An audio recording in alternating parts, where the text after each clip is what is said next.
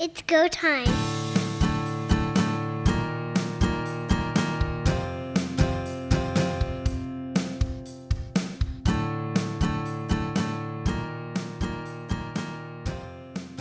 Welcome everyone to Third Down Gamble. I'm Don Charbon along with Heath Graham. We have now learned as of today that Rick Lelacheur is back as president and CEO of the Edmonton Elks organization. A man who had been there from 2002 to 2011 was asked by the board to return. Thoughts on that? We know this is an interim move. I don't believe Lelacheur is going to be there long term, but he is somebody that can stabilize things for the time being. He spent many seasons with the Elks previously, also some years with the BC Lions. So a man that knows the CFL, knows the game, and also knows the community-owned aspect that is the Edmonton Elks. I think it's a great move for stability. The board has made it very clear that they are looking to get a permanent president in place, likely by the end of this year, if at all possible, but this interim one kind of gets them through this season, and they can move forward from here. He does come at a very difficult time for the franchise. He does have that expertise. My question has been throughout that press conference and through all of this, what was so wrong with the franchise that they needed to remove or ask to resign Victor Cui and then bring back Rick Lelacheur, who had spent 5 years with the BC Lions? I think it boils down to, obviously, the board and Victor Cui were not on the same page of the direction that they wanted to go. I think the optics plays a big part when you've got a team that's struggling on the field and apparently is struggling off the field. We talked a lot about the coach's cap and how you have to look at all your options when you're making these personnel changes. Victor Cui, as the number one guy in that organization, was the one that has to take the fall here. Bringing Rick Lelacheur back in, as I said, is a stabilization move. It's going to show the Elks want to get back to what they did well. Now, I think that Victor Cui did a lot of great things for promoting the organization. A lot of positives came from that. There are some rumblings here and there about some of the negatives. And again, we're not in the boardroom, we're not in the locker room, so we can't answer to any of those. Rick Lelacheur just calms the waters a little bit. It helps them settle down the public image. He's had success running the organization in the past, in the years that he was with the Elks as well. I feel for Rick, it's a little bit of just when I think I'm out, they pull me back in. I believe he's at an age and a point in his life where he doesn't want to be the permanent fixture, but certainly coming in right now as that interim tag is an ideal situation both for him and for the team. I would love to know exactly what went on that they felt that Victor Cui was just not the right fit for the position. I really would love to know. You can't blame Victor for what was happening in the stands. He was trying to do things. Maybe the innovations that he was looking at was something that they weren't accustomed to and just couldn't get their heads around. I just feel in so many ways that he's taking a big hit for what went on. And again, as we talked about in the last podcast, Victor didn't hire anybody. Victor came after all of the hires were made.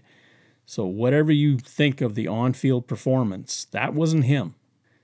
That team with its 22-game losing streak, and just to point this out, once you get the North American record for consecutive losses at home, it just becomes a number now. Only matters to the Elks and just getting out of that slump. With Lelacheur, he's very kind of laid back. He's much more casual.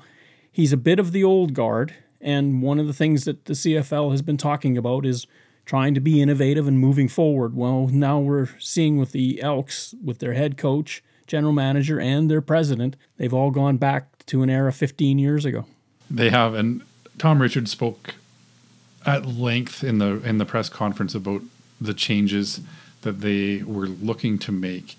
He gave a vote of confidence to Chris Jones as the man in charge of the team right now as far as the head coach and GM. We'll see where the chips fall at the end of the season.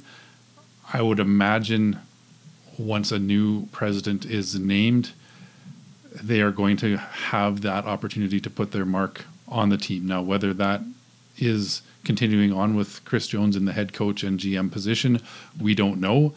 Again, if the team fails to win 4 or 5 games for the remainder of the season, where do you rank his success over his years at the helm? Is it time to make that change, or does he have enough vision and can articulate his plan that it's going to buy him some more time to get the player personnel in to get back to a competitive team?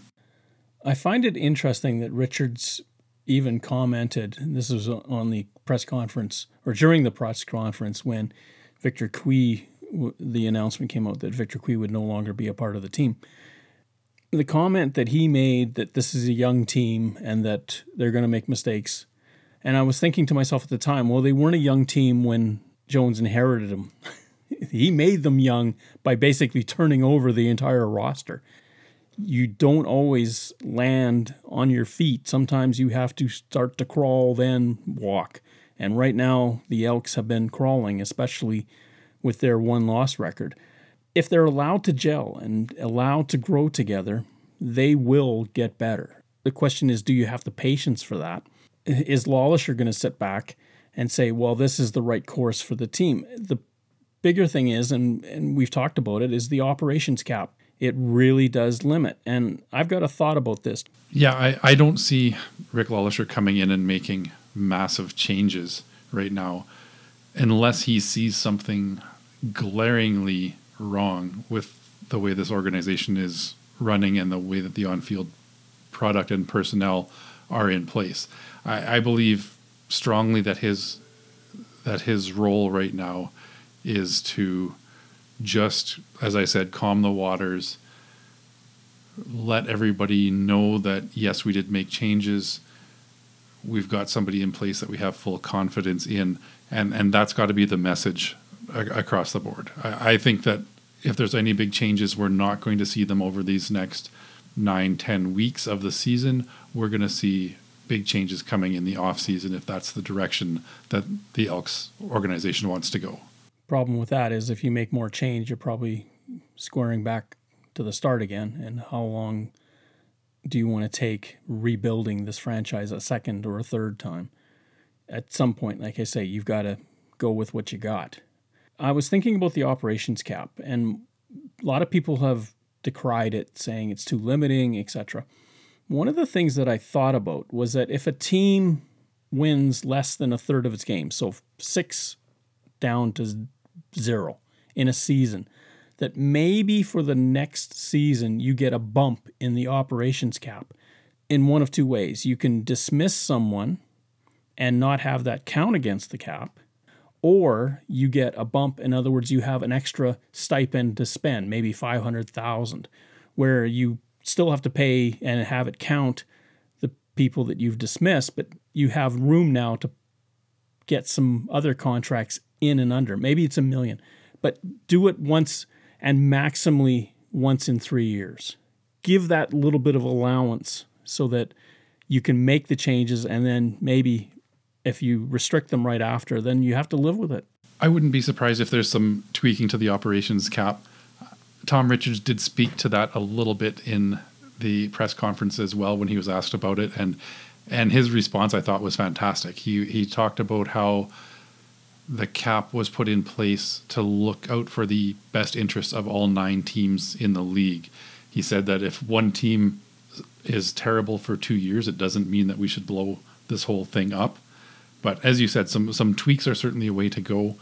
I compare it in a way to the NHL player salary cap, in that teams are allowed to buy out a contract. A portion of that still counts against their salary cap, but they are free from the length of the contracts. And something like that might work in these situations as well, where you've got a certain value that still counts, but it's going to free up some money. So just arbitrarily to throw a number out there, let's say that a coach is making $500,000 a season. If you want to make the change and buy that person out, you free up now $250,000 as opposed to the full $500,000 for the duration of that coach's contract, whether it was 1 year left, 2 years left.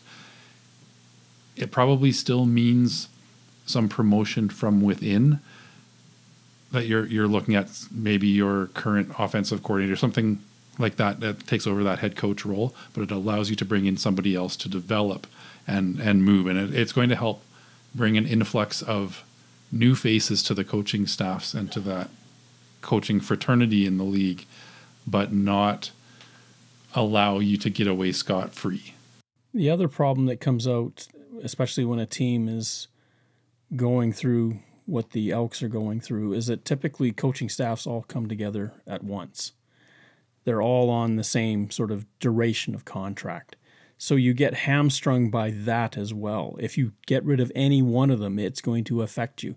Where if, say in the Saskatchewan Roughriders case, where they've hired a new offensive coordinator, he may not be on the same tenured contract number that the others are.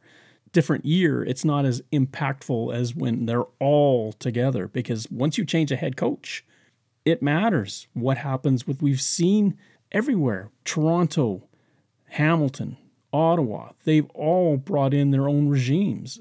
And that's completely understandable. Any general manager or any head coach wants to put those pieces in place that are answering to them. So be it a head coach put in by a general manager or a coordinator staff put in by a head coach, you want personnel that you are comfortable with, that you are going to be able to work with for the long term. Famously, we know that Jeremy O'Day and Craig Dickinson are on expiring contracts. There was a lot of outcry for changes to be made. Jason Moss was the one that took the hit last season for the Roughriders. He certainly landed on his feet in Montreal, and we'll get to that a little bit later as we do the game recaps here. But that was a situation where, to protect themselves, they needed to find somebody else to fall on the sword, almost, is what I would say for Jason Moss in that situation. There is a lot of speculation still about what's going to happen in Regina. The win on the weekend has certainly upset the apple cart. The other place I think that we look at in terms of turmoil is obviously Hamilton. And Orlando Steinauer, you've got Scott Milanovich, another head coach, who's now an offensive coordinator with your team. Steinauer's football team is not coming anywhere close to expectation. The pressure is on. The pressure has been on, and they had some fantastic teams. 2019, they were right in the mix. 2021, they made it to back-to-back Grey Cups, lost them both. Especially that 2019 team. They went in 15-3 going into the playoffs, and the expectation was this was the team that was going to end that drought. They didn't come through, and now we're 3 seasons down the road. You have to start looking at Orlando Steinauer, and that window has started to swing shut on the Tiger Cats. They have made some personnel changes on the field as well, and still without that success. So Steinauer has to be the guy responsible, and I would not be surprised if he doesn't make it to the end of the season if they don't turn things around here in the next couple of weeks. The big Labor Day matches coming up are going to be a real telltale sign of where these teams are at. Given that the East has won more games against the West than the other way around, it's kind of surprising that Hamilton is in a dogfight to avoid the crossover. And that's exactly where they are. Them and Ottawa both are sitting there with Calgary. I don't know if Steinauer is going to be gone within the season. I highly doubt that. But if the Ticats, say, go 4-14, 5-13, there's something that's going to have to give. And I'm wondering, too, how much are they missing Sean Burke? Because since he left for Ottawa, Hamilton has kind of gone a little bit backwards. The Tiger Cats, it's not when you win, it's when you lose. What do you do to fix that? This is where we find out who you are. It's sort of the old adage, it's not the burden you carry, but how you carry it. And we're going to find out with the Tiger Cats. To defend Coach Steinauer a little bit here, I think we have to look at the quarterback situation and the injuries that they have gone through as well.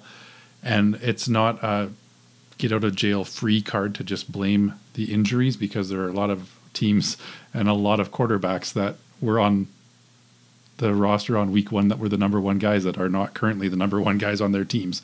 But the amount of excitement and the level of expectation raised by signing Bo Levi Mitchell to the Tiger Cats was huge, and a lot of confidence and a lot of speculation that they were going to be a Grey Cup contender this year, that Mitchell was going to be that difference maker.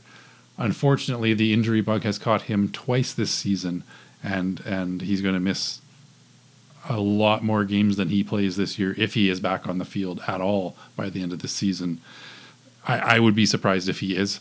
I know they talked about the injury and the recovery time, and it would be quite possible, but depending on where they are in the standings when he's healthy enough to start taking reps, do they risk it, or is this a throwaway year? And I guess it boils down to, as you mentioned, the playoff scenario of where the RedBlacks and the Stampeders are record-wise when Mitchell is ready to return as well. The other overriding concern for the Tiger Cats is they're the host of the Grey Cup. They want to be there. They were there and lost in overtime the last time the game was held in Hamilton. But they've got a huge hill to climb. Second down. Let's review what happened last week, Week 11 in the Canadian Football League. Edmonton wins for the first time this season, a 24-10 victory over the Hamilton Tiger Cats in Hamilton. They avenged the loss to the Tiger Cats they had earlier in the season. Interestingly, Logan Powell threw a touchdown pass on his very first attempt in the CFL in that game in Edmonton for the Tiger Cats. He has not thrown one since. He didn't have a bad game in this one. 20 for 26 for 218 yards, no touchdowns, no interceptions. So a little bit of an inability to put points on the board. And on the other side, for as much as Chris Jones spoke negatively of Trey Ford early on in the season, talked about him not being prepared at camp, etc., it looks to me like the number 1 quarterback in Edmonton has been decided for the foreseeable future, and it's Trey Ford. He's had a couple of starts now, looked really good early on in that game against Winnipeg, almost pulled off the upset there, and then this week, again, nothing flashy, 178 yards passing, but got the job done and got the win.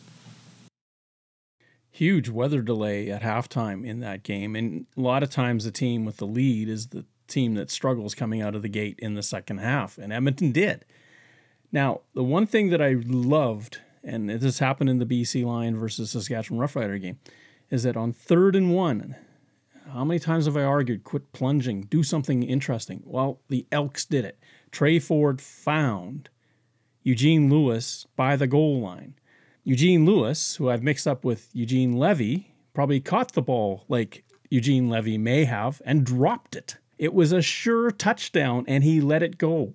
Threw his hands down to ground. He didn't mean to, but it happened. And for a guy as talented as Eugene Lewis, that was a stunner. But what a great thing to do by the Elks to try on 3rd and 1 to catch the defense and get a quick strike. And it almost worked. Had Lewis just hung on to the ball, it would have worked. Yeah, we've talked about this, about the lack of creativity on 2nd and short and 3rd and short that we've seen from the offensive coordinators over the last couple of seasons.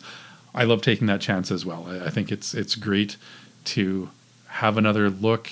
It did catch that defense of Hamilton off guard. You've got to make those plays. It's unlikely that Geno Lewis is going to drop the next opportunity that comes his way in a situation like that. He is a sure-handed receiver. I'm sure he's beating himself up this week, especially had they not got the win in this one. He would have felt a lot worse. So winning does change everything. The Elks now have that one win on the board. Some key games coming up here. Again, we're getting close to Labor Day, where they've got that home and home with the Calgary Stampeders. If things go their way, they're right back in this playoff race with a potential crossover on the board. Getting to 3rd place in the West is a bit more challenging with the Roughriders having won this week as well. but that crossover still in play. There's a lot of games left. Taylor Cornelius goes out and throws one pass. And again, creativity rules the day. 2nd and 1, he fakes like he's diving the line, steps back and throws a pass to A.C. Leonard. Typically a defensive lineman, but he was a receiver when he broke into the CFL. It was Chris Jones that turned him around and put him on the defensive side of the ball. 45 yards on the play, and that set up another touchdown for Edmonton. I'm guessing he may have the record for longest duration between receptions, because I believe the last time he caught a ball was 2015. One of the best stat lines that we've seen from Taylor Cornelius this season. Unfortunately, it was only in the game where he threw one pass. Now, the saga of Mark Lelacheur. 1 of 4 and a missed convert in this football game.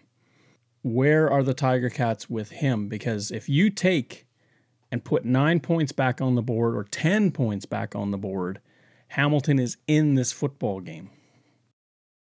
The wheels have certainly come off for Mark Lelacheur. He came into Hamilton earlier this season and was making everything. He had quite a streak going. This type of performance is what frustrated Winnipeg fans over the last couple of seasons, where he left a lot of points out there. It's not unusual or unexpected for a kicker to miss 1 or 2, especially since they moved the point afters back. They are not a given. They're not a 100% or even a 95% success rate anymore. That has added a bit of a wrinkle to things. But when you are 1 for 4, and again, missing that convert, that's 10 points that could have been a difference maker in this game. Lelacheur overall is 20 of 24. He missed 3 against the Elks, and it hurt the Tiger Cats. And this is what I was talking about earlier. Missed opportunities. Points that you don't score hurt. Winnipeg goes into Calgary and squeaks out a 19-18 victory over the Calgary Stampeders, a game that came down to a last-minute field goal attempt from Rennie Paredes, 50 yards away, and sadly for him, a little gust of wind just catches the ball and moves it slightly to the right. He was 6 of 8 in the game. The other time he missed a field goal, he hit the upright. You're dealing with inches here, but unfortunately for Paredes, he's on the short end, and he scores all the points that Calgary gets, but still takes some of the blame for this. It's really rough on him. I don't think it's fair. I don't think it's fair either. The expectation of your kicker making 8 field goals in a game means the rest of your offense is not converting their opportunities to put touchdowns on the board. Unfortunately for Rennie Paredes, this is not the first time that he's come up just short against Winnipeg over the last couple of seasons. Again, 6 of 8, 1 off the crossbar, or the upright, is not the place where you can put blame squarely on him. You look at what happened with the Winnipeg Blue Bombers, and Sergio Castillo only had 4 field goal attempts, made all 4, but that team also struggled to find the end zone, and the only touchdown in the game was on an interception return by Demario Houston of the Winnipeg Blue Bombers. And it was pointed out during the football game that single point that came on the convert was the only difference in the entire game. That 1 extra point that Winnipeg needed to win. 1 bad pass by Jake Mayer, and it cost him dearly. Again, Calgary's offense, very minimalistic in terms of its passing.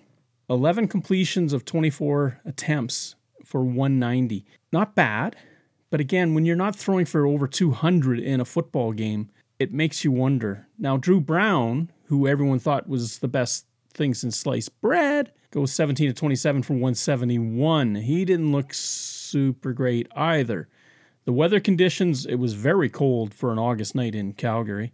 It just really came down to one big play that crushed the Stampeders. Drew Brown had 1 pass that he would like back as well. He threw what was a sure interception that was dropped by the Stampeders defense. This game could have gone either way. Sometimes good teams find a way to win no matter how it looks, and sometimes teams that are struggling seem to find a way to lose. And I think it was a little bit of both in this game that Winnipeg Blue Bombers team eked out the win, but if not for a couple of mistakes or miscues by the Calgary Stampeders, it could have gone the other way. A solid night for Houston. I don't know what he needs to do to supplant Willie Jefferson as the Defensive Player of the Year nominee for the Winnipeg Blue Bombers. He's well on his way. 7 interceptions, 3 fumble recoveries, I believe, is the stat line that he has so far this season. This is the first one he's returned for a touchdown, but he is making things happen in that defensive secondary. Luther Hakavananu dropped a ball at the 5-yard line. He catches that. He's got an easy walk into the end zone, and game result could be quite a bit different. It's often said that 5 plays are your markers for any football game, and I think we've elocuted 4 of them. Alouettes go into Ottawa to take on the RedBlacks. The RedBlacks on a 3-game losing streak. Unfortunately for them, that continues. Montreal, with a huge fourth-quarter rally, defeat the RedBlacks 25-24 in Ottawa. The RedBlacks let this one slip away, much like they had the big upset win against the Winnipeg Blue Bombers. They looked to have this one in control, stumbled down the stretch, and allowed the Montreal Alouettes to steal this one away. Caleb Evans, again, as the quarterback of note for the Alouettes, has looked really good as that number 2 quarterback. It's been a great fit for him working with Cody Fajardo and with Jason Moss. He led the comeback and got this team the win. He did toss a head-scratching interception in the first quarter that could have been very devastating for the Alouettes, but they managed to find a way back. The RedBlacks have depended so heavily on their defense to keep them in football games. It did, and I think some credit needs to go to that Montreal defense as well. We've talked about them being one of the best defenses in the league. Maybe not the best first half for the Alouettes, but they showed up in the second half and really made the RedBlacks fight for every yard and every point. Caleb Evans, 24 of 36 for 333. Dustin Crum for the RedBlacks, 14 of 19 for 130 and an interception himself. Montreal with a huge rally, as we mentioned, 2 touchdowns in the final 3 minutes to win this football game. A huge confidence boost for the Alouettes, but how devastating is it for the RedBlacks? Of the 10 games that they've played, 9 have gone into the last 3 minutes, and they've only won 3. Yeah, this is a little bit of a letdown for the RedBlacks. They came off of 2 big overtime wins back-to-back against Winnipeg and Calgary. It looked like they were turning things around and ready to make a push. And although they have been in every game since, they have not come out on the right side of the final score. Again, the one thing I will say about Dustin Crum is since he has taken over that quarterback position, they've had opportunities and they have been in every game. As soon as they figure out that little bit extra to get over the hump, this team is going to make some noise. I was worried for Crum in that game when he scored a touchdown in the fourth quarter where he just crossed the goal line. He took a hellacious hit. And I thought for sure that he wasn't coming back on the field after that because his body just doubled back. Begs of the question, why are we having these quarterbacks run? We're up to 21 different starters at quarterback this year. 25, I think, not that many years ago, was the number that people thought we should never get back to. Well, we're almost there already. At the halfway point. I think we're going to get there this year. When you look at Jake Mayer and how he's managed to make his way through, and Chad Kelly being the only other one. But Chad Kelly has had 3 buys to start the season. Jake Mayer has not. And now Chad Kelly's got a 10-game stretch here without a bye for the remainder of the season. So it's going to be a real hard situation to keep him healthy through those last 10 games. And even at that, if they get into a situation where they've locked up first place in the East, it might not be an injury that forces Chad Kelly off the field, but we may be looking at another starter in Toronto when the game isn't going to affect their spot in the standings. That's what I'm thinking. Cameron Dukes will be starting at some point if the Argos have clinched first place early. Sunday game, which have proved very popular for the CFL this year. Standard 5 o'clock start on the Prairies, 7 o'clock Eastern, has really done well for television ratings. And the Roughriders and the Lions do not disappoint. This was a barn burner that went down to the end, and it's the Roughriders defense that finally finds a way to stop the Lions, and they hold off and win 34-29 in what was by far the best game of the weekend. It was, and looking at the stat lines in this one, on paper going into the game, a lot of people felt that the Lions were going to come in here and win big. If you see that Vernon Adams threw for 455 yards and 3 touchdowns, odds are that you think that they won this game handily. But credit due to the Saskatchewan Roughriders for this win. Jake Dolegala gets his first win as a starter.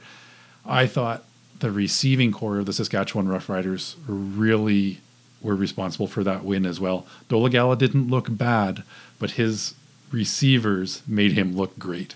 Samuel Emelis had a career day, and the touchdown pass that he caught going down the left side of the field where Dolegala threw it out and he just jumped, it felt like 20 feet into the air to catch it and come down with it and get the long touchdown, was just unbelievable to watch. You need those kind of performances if you're going to beat the BC Lions, because you have to do something special. Defense. And look at how BC came back into the game.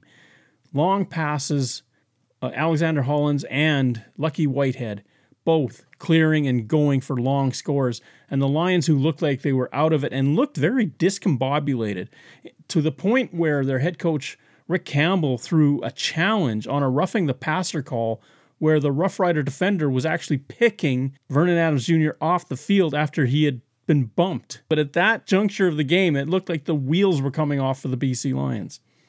Rick Campbell going into that situation, trying to take the interception off the board. He's got a challenge flag in his pocket. You don't want to have any doubt after the final whistle, and maybe not a winnable call. You've got to take some chances sometimes. The other thing, too, and it could be argued that he was looking to get a timeout. You may as well throw a challenge in with it anyway. What difference does it make? Because, as I said, the Lions looked like the wheels were coming off. They were just really out of sorts, and they just found a way to settle down and start moving forward again and really put it to the Rough Riders in the fourth quarter, outscoring them 16-3. You could argue that with about 2.5 minutes to go, when BC decides to kick a field goal, that maybe that was the wrong decision. But when you think about it, they did get the ball back, and all they needed was a field goal to win the game. It just really what it came down to. The Rough Rider defense took over. I think that one of the standouts for the Rough Riders this year has to be Anthony Lelacheur on that defensive line as well. He has elevated his game this year, and when needed, he has come up with the big sack and the drive-stopping plays. So he's a guy that I look to on that Rough Riders defense that's really leading the way this year. He ate up Kent Perkins. Perkins, who got called for multiple procedure and especially holding penalties, really had a rough night at the office. This was the Rough Rider defense that we expected to see in Montreal that didn't show up. But this is the defense that we've seen most of the season. That drubbing they took at the hands of the Alouettes could be the one-off, and maybe is also the one that you listen to the coach again. Third down. 4 games on the SCAD in the CFL this weekend, starting Thursday with the Alouettes in Winnipeg to take on the Blue Bombers. The Blue Bombers favored by 7.5 points. Just a little side note, Winnipeg at home, average margin of victory is 19.6. Just saying, maybe not the most interesting game to watch, but they're justified as being favored. Cody Fajardo is going to be back in the starting lineup for the Alouettes. Is that enough to change anything? Montreal did go in and beat the Blue Bombers last year in Winnipeg. Also of note, the Winnipeg Blue Bombers' loss at home was by 24 points. So a lot of big point swings in Winnipeg so far. Cody Fajardo back for the Alouettes. Zach Caleros back for the Winnipeg Blue Bombers this week after missing a game with a neck injury. If you look at the Alouettes this season, they're 6-3 going into this game. Their 3 losses this year have been to Winnipeg, BC, and Toronto, who are kind of that top tier of teams in the league. So we're seeing Montreal beat the teams that they should beat and then struggling in these games against the upper echelon teams, if you will. I like Winnipeg in this one. I don't like the 7.5 points. I think this one's going to be their closest home victory of the season. So I'm taking Winnipeg with the win, but close enough that Montreal will beat that spread. Montreal has had success in Winnipeg, although famously they lost to the Blue Bombers in 2017 when the Blue Bombers scored 2 touchdowns in the final minute and a half of that game. They lost in Montreal to the Blue Bombers, and you're right, they're sort of the team that's on the outside of that upper echelon. And if they can come in and do something against Winnipeg, then they get put in that category as the elite. They deserve to be there. The question is now, can they put it on the field and make it happen? Montreal's defense is going to be tested early. Winnipeg loves to come out of the gate and throw it deep and see what you're about right off the top, especially in Winnipeg, get that crowd going. They did it to BC the last time they were there. They did it to Calgary when they were there. This is Winnipeg's way of kind of putting you down and keeping you down once the game gets going. The spread, I think, is legit. I think I'd stick with it. I like Montreal, but I just don't know that they're going to have enough for the Blue Bombers this time out. Second game, Stampeders, after a close game against Winnipeg, now get to go to play the best record in the CFL in their home park. The Toronto Argonauts coming off a bye, no less. More time to get healthy for Chad Kelly as he faces the Calgary Stampeders. 9.5-point favorites for the Argonauts. I don't know if I could see the Stampeders do anything with that spread. I think the Stampeders are in for a long night. The Stampeders need to figure out a way to score touchdowns. That has been hampering them this year, especially that last game. 6 field goals is not going to win you many games in the CFL if there's no touchdowns to go along with it. Teams coming off a bye this season have a phenomenal win-loss record. I like Toronto at home. Calgary needs to show a bit more, but I do think this one is going to be a little bit closer. I'm once again going to pick the Argonauts to win this one, but for the Calgary Stampeders to beat that spread. Calgary has only attempted 41 passes of 20 yards or more. Attempted fewer is the Ottawa RedBlacks, 31. 14 completions for the Stampeders, only 7 for Ottawa. This matters. If you cannot get the ball down the field in a 3-down game, you are in big trouble. Second down efficiency is also a place where you can really sort of demark who's the elite and who's not. And if you check the stats out, the teams that are 50% and above on second down are the top 5, and the teams that are less than that are the bottom 4. Calgary, unless they find a way to figure out that ball hawking Argonaut defense and score on them, this will be a rout for the Argonauts. I can't see Calgary winning, but you got to play the game. Saturday night, the Hamilton Tiger Cats are in BC to take on the Lions. One of these cats is going to feast. My pick is the team in orange and black is going to beat the team in gold and black, and handily. I concur with you on this one. We saw Vernon Adams put up over 450 yards passing in the last game. The Tiger Cats have not shown much over the last several weeks. I like BC in this one, and BC big. Now, Vernon Adams Jr. was hobbled during that game against Saskatchewan. He basically played most of the second half on one leg because he was skipping to the huddle, but still had enough adrenaline going through him. A fan of the show actually contacted me and proposed an idea, and this relates to Vernon Adams, this relates to Fajardo, this relates to a lot of the quarterbacks that have been injured. Why don't we look at a rule where how we protect the punters? Once the ball is gone, you can't touch them. What if we ever did that for quarterbacks? Once the ball is released, you can't touch them. That's interesting.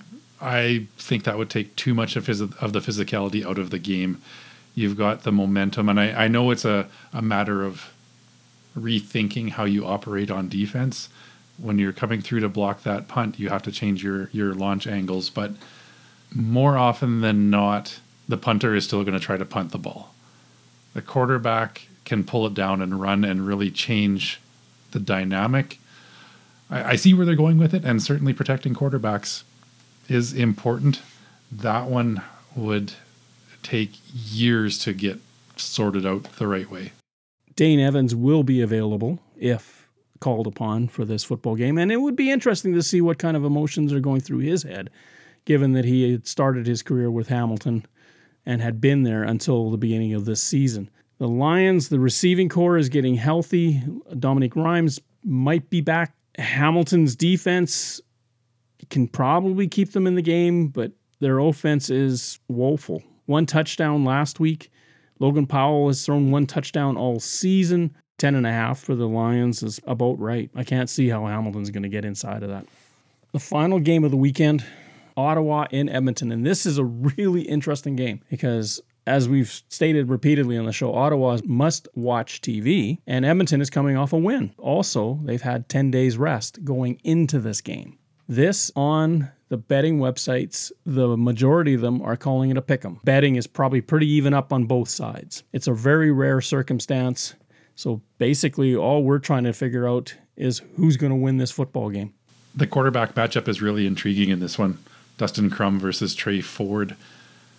Neither was the anointed starter at the beginning of the season. They're in there now. And as I mentioned earlier, Crum has done an amazing job of keeping the RedBlacks in every game that he has played in. They haven't turned those all into wins, but they are right there.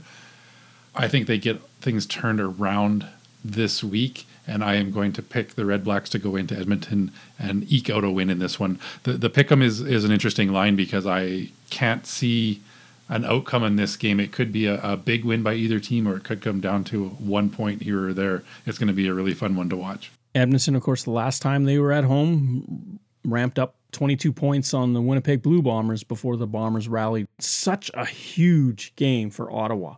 This is an opportunity where they kind of will know what's happened with Hamilton from the night before. They'll know what's happened to Calgary from 2 nights before. If those teams both lose as expected, this is an opportunity for Ottawa to step over top of them and get ahead of them in the standings. This one is maybe the most important game of the week from that standpoint as far as the playoff picture. There's teams pulling away atop both the East and the West. BC is still only 1 game behind Winnipeg, but those two are the front runners for sure. And at this point, the Argonauts are running away with the East. A big win by the Roughriders last week as well. Let's not forget that got them to 5-5 on the season and has pulled them a full 2 games clear of those teams chasing. So it's starting to get a little bit more clear at the top. And realistically, Toronto and Winnipeg are both looking very strong to be hosting, at minimum, a playoff game, but more likely a division final. The other teams that are fighting for those, even for those home playoff dates right now, BC's got the lock on it right now. But if Saskatchewan has a big Labor Day Banjo Bowl back-to-back games against Winnipeg, that whole West Division is right back up for grabs. Let's consider this. If Edmonton wins and everything else plays out the way we think, Edmonton's going to be 1 game back in that crossover battle with a pair of games against the Stampeders in the offing. You've got to think that they're highly motivated because of that as well. They suddenly become into the mix, and this is huge for that franchise. I'm going to lean towards Ottawa just because I think their defense is just that much better.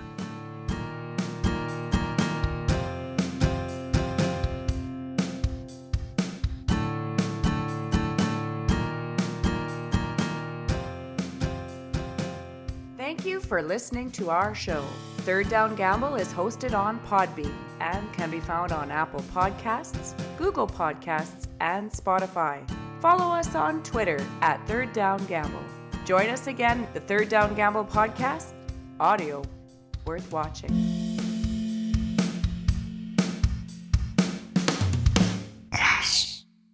Third Down Gamble uses the expert resources provided by Canadian Football League player and game statistics for analytics, game notes, and statistics, and 3downnation.com for news, insight, and in-depth analysis.